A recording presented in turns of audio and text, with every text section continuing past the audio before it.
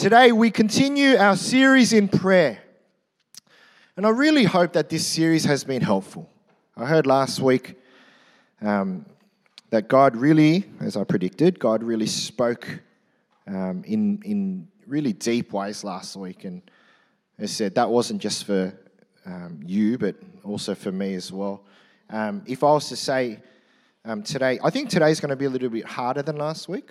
Just give you the heads up. But I just pray that you have a bit more, have an open heart to hear what Jesus is going to say. We move to Matthew 6:12, and it reads this: "And forgive us our debts, as we also have forgiven our debtors." Now, that's the Matthew version. In Luke, we also have the Lord's Prayer, and it reads this in verse 4. It says, same line, "Forgive us our sins, for we also forgive everyone who sins against us." Now, Matthew uses the word debts. Luke uses the word sins. To make it a little bit more complicated, in some of the old English versions of the Lord's Prayer, it doesn't use the word debt, it doesn't use the word sin, it uses the word trespass. So the prayer is this, and this is what we're going to look at. Lord, forgive us. But we really should know what it is that we're asking for forgiveness. Our sins, our debts, and our trespasses. So let's start with some definitions. Sin. The word sin literally means to miss the mark. Like an archer shooting a target. When they miss the target, that's the word sin. For us, the word sin means when we miss the mark of God, when we fall short of the standard of God. That is what sin is. So, when Eve took the apple, when God said, don't touch the apple, don't eat the apple, and Eve took it, she missed the standard of God. And that's where sin entered the world. Now, the word debt, a debt is something that is owed to someone else. You borrow something, and until you pay that back, you are in debt. So what's the debt that we owe God? What is it that God has given to us that until we can give back to Him that we owe God? And that's actually our lives. What we owe God is the life that God has given to us, and what we owe Him is the honor and glory that He deserves, yet we do not pay that back because we are more concerned for our own lives, our own things to God. That is our debt to God. The word trespass means for someone to cross over a line or climb a fence that he or she should not climb. When you walk into someone else's property without their permission, that is, you are a trespasser. Right? It's to overstep a limit or a boundary. If someone, without your permission, turns up to your house, like Ellen Zhang, she always trespasses. Just turns up. My greatest fear is that Ellen Zhang's going to turn up and I'm not going to have any pants on or something, right? Anyway, that's a trespasser.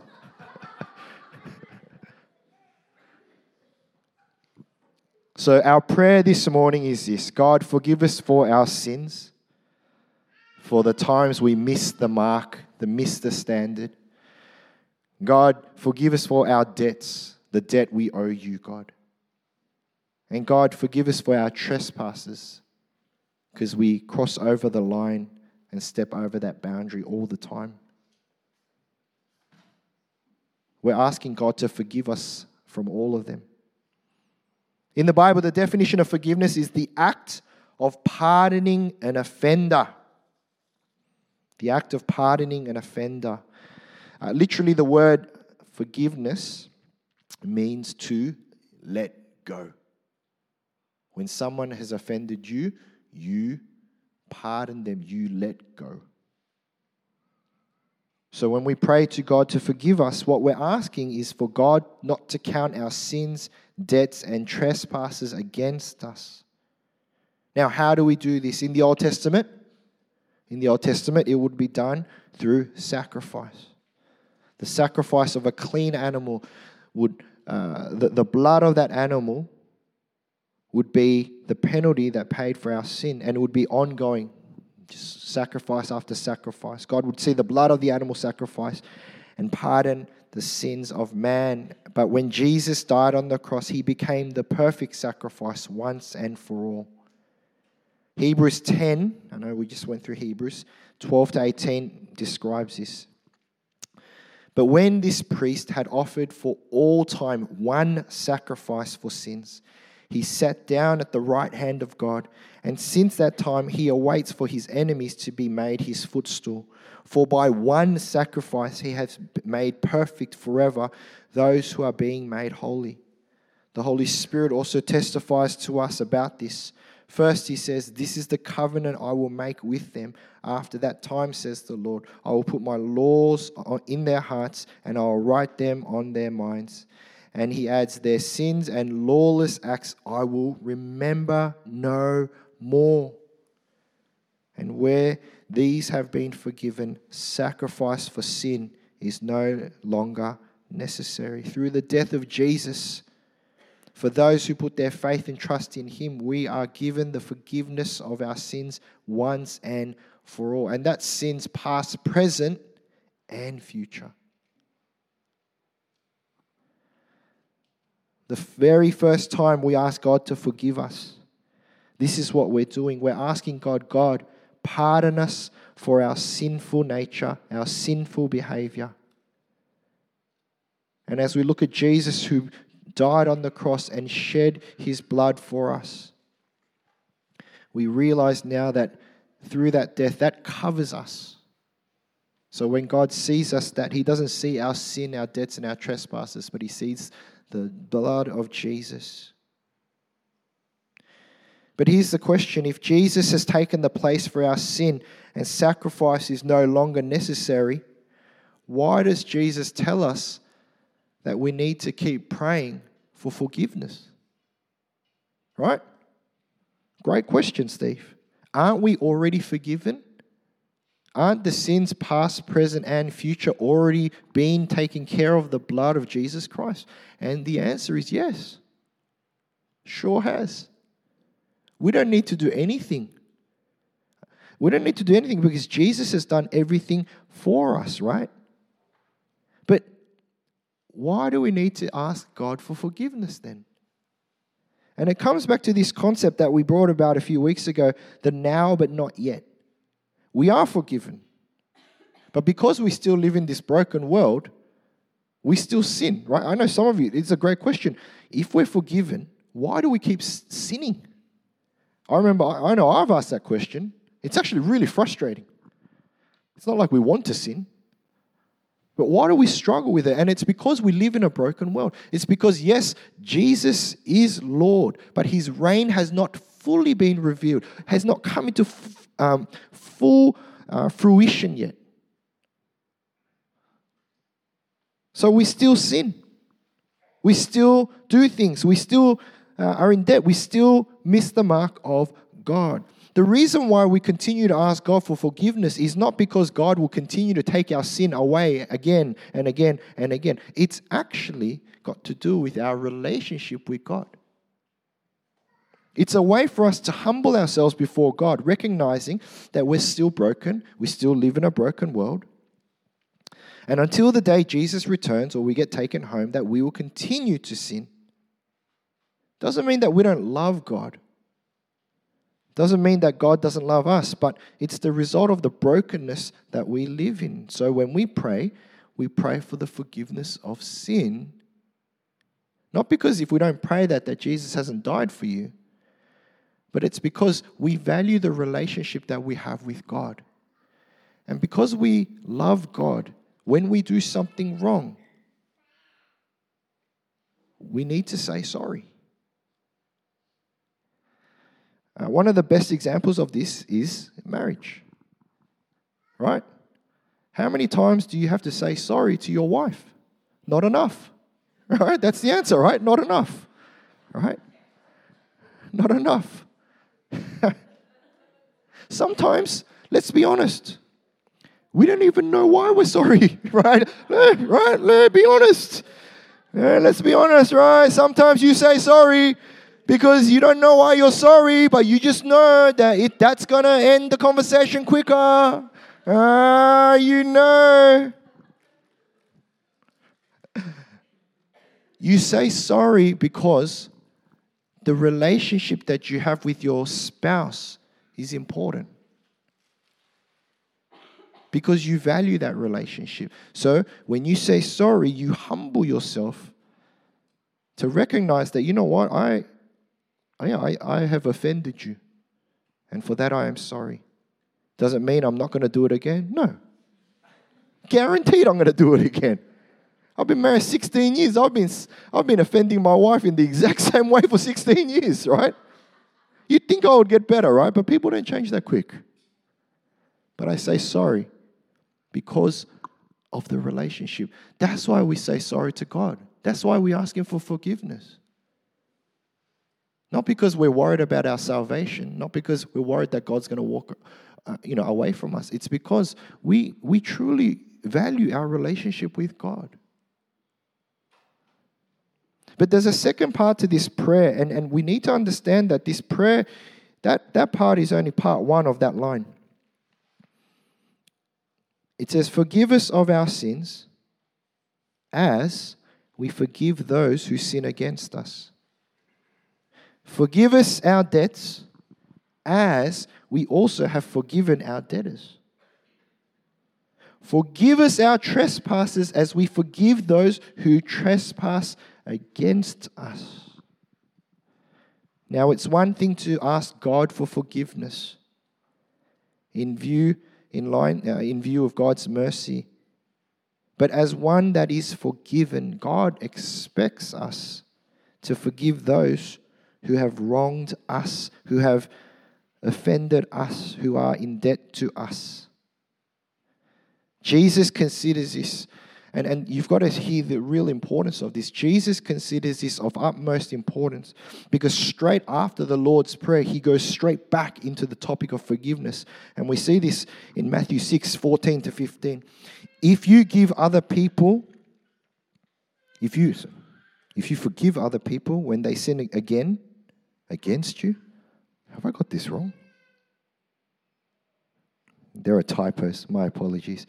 If you forgive other people when they sin against you, your heavenly Father will also forgive you. But if you do not forgive others their sin, your Father will not forgive your sin. If we cannot forgive others, then God will not forgive us. Now, that's a really, really, really big verse. Right? Now, Jesus, He talks about this in a story.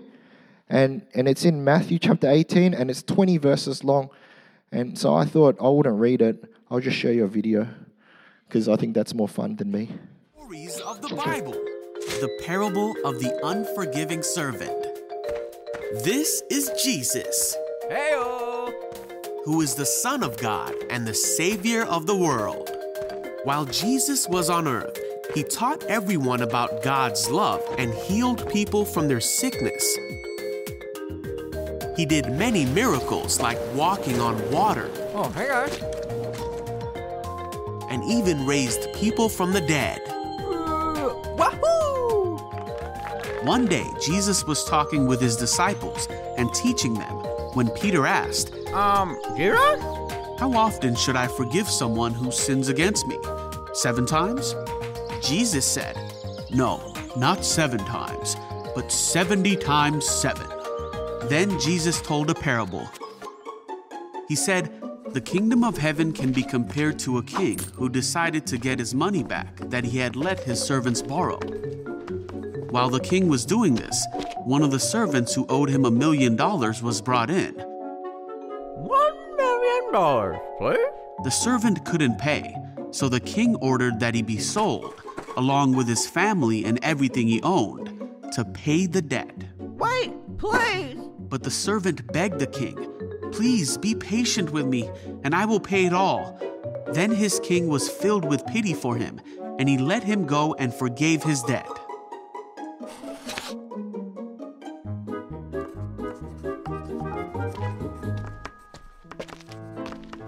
But when the man left the king, he went to a fellow servant who owed him a few $1,000s. Hi? Come here, you. He grabbed him and demanded that he pay him back immediately. Oh, wait, please. His fellow servant begged for a little more time. He said, "Be patient with me, and I will pay it." No. But the servant wouldn't wait. He had the man arrested and put in prison until the debt could be paid in full. When some of the other servants saw this, they were very upset. They went to the king and told him everything that had happened. Then the king called in the man he had forgiven and said, "You evil servant, I forgave you that tremendous debt because you pleaded with me. Shouldn't you have mercy on your fellow servant, just as I had mercy on you?" Then the angry king sent the man to prison to be punished until he had paid all that he owed. Jesus then said, "That's what my heavenly Father will do to you if you refuse to forgive your brothers and sisters from your heart." Wasn't that so much better than me reading it, eh? The servant was forgiven a major debt, but did not forgive a minor offense, and ultimately was not shown the same mercy. And the question is, this could be us. We have been forgiven of our sins through the blood of God's Son, Jesus. Like God sent His one and only Son, Jesus, to die on the cross for you. He sent His Son to die on the cross for you. Right? That's the debt that has been paid for us. Literally, the size of this debt is eternity. And yet, in this life, when someone wrongs us, when someone offends us, someone cheats us, when someone does an injustice to us, and we can't forgive, we can't let go, how would God feel? He has forgiven you and given you eternal life as a gift. Why would it be so hard for us to show even a portion of that mercy to others? And that's what the scripture says. Now, unforgiveness, and I think this is the tricky part. Unforgiveness is something that, for some of us, including myself, struggle with. I didn't know this until about 3 weeks ago, that I struggled with unforgiveness. But what's interesting about unforgiveness is there's things that happen when you hold on to things. There are 3 things that unforgiveness does to a person. Number 1, we become unhealthy. Unforgiveness actually creates an emotional storm of distress in which feelings of stress, anxiety, depression, insecurity, and fear can surface. It can really start to affect the way you live and your ability to even enjoy life. It can be a downward spiral that can make you very unhealthy physically and spiritually. You know, when we hold on to unforgiveness, it actually affects our health, like physically, right? Secondly, we can become entitled. Unforgiveness can give us a false sense of righteousness. They wronged me. I deserve an apology. They offended me. I deserve to sit on the seat of judgment until they apologize. We start to believe that we deserve justice. And we start to believe that we have the right to sit on the judgment seat, when in reality, the only person that can sit on that seat is God and God alone. So we can have a false sense of entitlement. Thirdly, it can ultimately ruin the relationship. When we cannot forgive, we think that we can continue in that relationship, but actually we can't. You cannot have a relationship without forgiveness. This is something that was really profound for me in this week while just preparing. You cannot be in relationship with someone without forgiveness. Let me just pause and expand this. In reality, we all offend each other. Right? We all offend each other. Why? Because we're sinful beings. Right? That's just who we are. Some people offend other people even more. Of course, there's a whole, array of offense. But we all, because we're sinful and because we're selfish, whether we intentionally do it or not, we offend each other. If you have not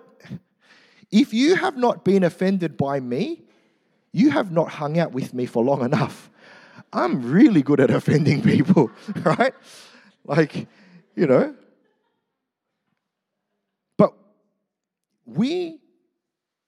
for most things, right? For most things, even though we offend each other, we actually, without even knowing, we actually let things go quite easy. We actually, without even thinking, we forgive each other. Now, we start thinking of the big things, right? Oh, how can we forgive, right? But every relationship that's important and that is meaningful, if you care about that person and that relationship, forgiveness is actually the bedrock of that. Because there's offense every day.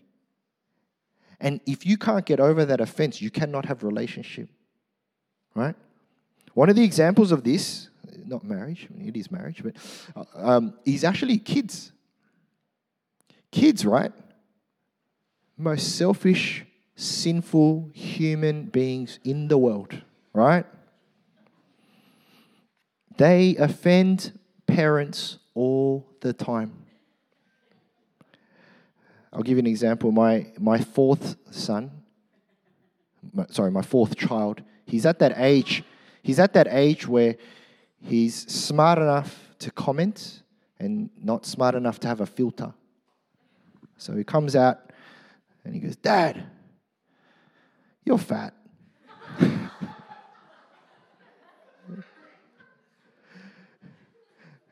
And so after I took my belt off, and jokes, complete jokes. I'm not even wearing a belt today.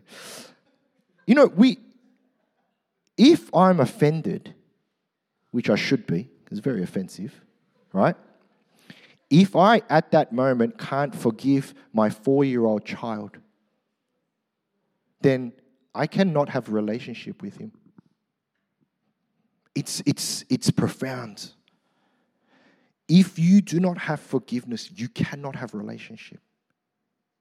But we do. As I said, the relationships that we have in our lives, they're meaningful and they're important. And so we actually do forgive.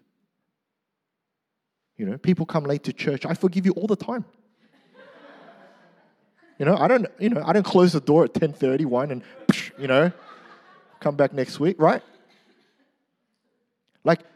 We do that all the time because we actually appreciate the relationship. It's the point where you cannot and will not forgive them that becomes the beginning of the end of that relationship. Once you think that you're better than them and that you don't need to forgive them, then it's all downhill from there. I thought this was a good quote. Nelson Mandela. Hating someone is drinking poison and expecting the other person to die from it. Can I tell you, that is unforgiveness. Not being able to forgive someone and holding that grudge, holding that bitterness. You're drinking poison. You've put yourself in a jail cell and you're looking at that other person, waiting for that person to die or waiting for that person to be punished. And yet, what we don't see is that it's actually us. This is why, and God knows this. God's smarter than us. So many times we think that this prayer, right, forgive us for our sins as we forgive those who sin against us. We think that prayer, right, we're the beneficiaries of God forgiving us, and then everyone else is the beneficiary of me forgiving them. No. You're the beneficiary of being able to forgive. You're the beneficiary of being able to forgive the other person, because what God is trying to do is, as you pray this prayer, as you are forgiven by God, and as you forgive others, it is to free you. It is to free you from the poison that is unforgiveness. It is to free you from the toxicity that is unforgiveness. Too many times we read this prayer and we think, yes, I need to forgive others so that they'll be happy and that I can be forgiven by God. No, this is a double blessing prayer. God, forgive me for I have offended you. And then God, help me to forgive others so that I don't have to drink that poison. So I can live free.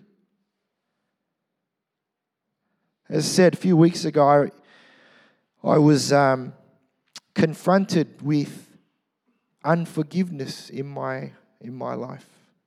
And I didn't even know that I had it. And it took some very close and honest friends to approach me and bring it up. And so I wrestled with God. I really wrestled with God that week. And my wife will tell you it was long 3 days. And I realized that the other person didn't even know I was bitter at them, right? Which is most of the time. It's literally like drinking poison and go, I hope you die, I hope you die, I hope you die, I hope you die, I hope you know. It's like the dumbest thing in the world. But that's what it is. And that's how it was for me. And it was until that point where God was like, dude, you need to let this go. And so I chose to let it go. Didn't mean I went to that person, hey, I forgave you. Mate, what for?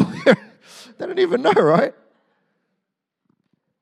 But the freedom that is received when we are able to forgive others, that's for us.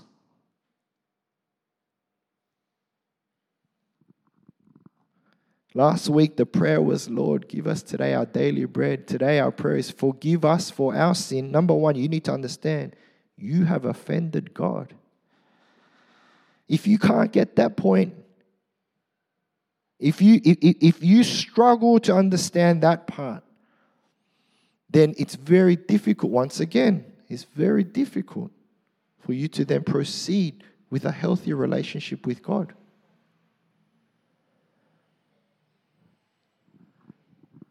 Forgive us of our sin as we forgive those who sin against us. It's double freedom. Man, I sat on this verse and I was so grateful that Jesus taught us this. But here's the hard work. I think for most of us, if not all of us, we can recognize that we have offended God. And so in humility, we can go to God and say, God, I'm sorry. I've offended you. It's the second part that gets a bit harder. Isn't that the truth? People that have wronged you. People that have offended you. People that have crossed boundaries. Boundaries that you were like, no, this is off limits, when they trespass into your life. God says you need to forgive them.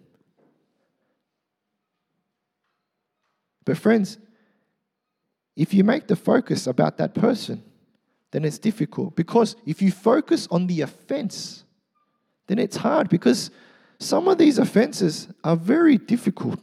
They're real. They're hurtful. They're traumatic. I get that. I'm not downplaying that at all. But this morning, I believe God doesn't want you to see the offense. He wants you to see the blessing and the freedom that comes with forgiveness. You can be forgiven and you can have freedom. And so if that's been something that you've been harboring or you've been holding on to this morning, I believe that God wants you to see it from the way He sees it. And maybe there is something that you're holding on to. Maybe there is something that you're harboring, big or small. And I believe this morning you're here because God wants you to know that He loves you. And He loved you so much that He sent His one and only Son, Jesus, to die on the cross for your major offense. He doesn't want you just to be saved from sin, but He wants you to be free in your life. So here's the hard question. Who do you need to forgive? Who is there in your life that you need to forgive? Now, this is a very deep and can be very complicated question. I understand that. And luckily, starting again this week, we have our life groups. And I'm not saying when you turn up to life group this week, you need to have a list of names, photos, phone numbers, like, this is who I've forgiven, this is who I've forgiven, this is, I'm just saying, if you need a space for support and prayer, that's where you're going to get it from life group. Now, if you're not in a life group, come and speak to me. Come and speak to our pastors. Come and speak to our board. Come and speak to our leaders. We will help you through it. And we're not going to do it because we're perfect. We're not at all. But I recognize that it's complicated. It can be complicated. If you need help, maybe you need professional help. We have a list of counselors that we can help you and direct you to that can help you work through some of this stuff.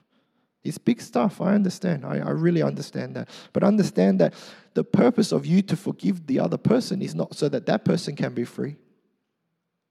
It's so that you can be free. So, we pray once again this morning, as Jesus has taught us, forgive us of our sins as we forgive those who sin against us. Let's pray.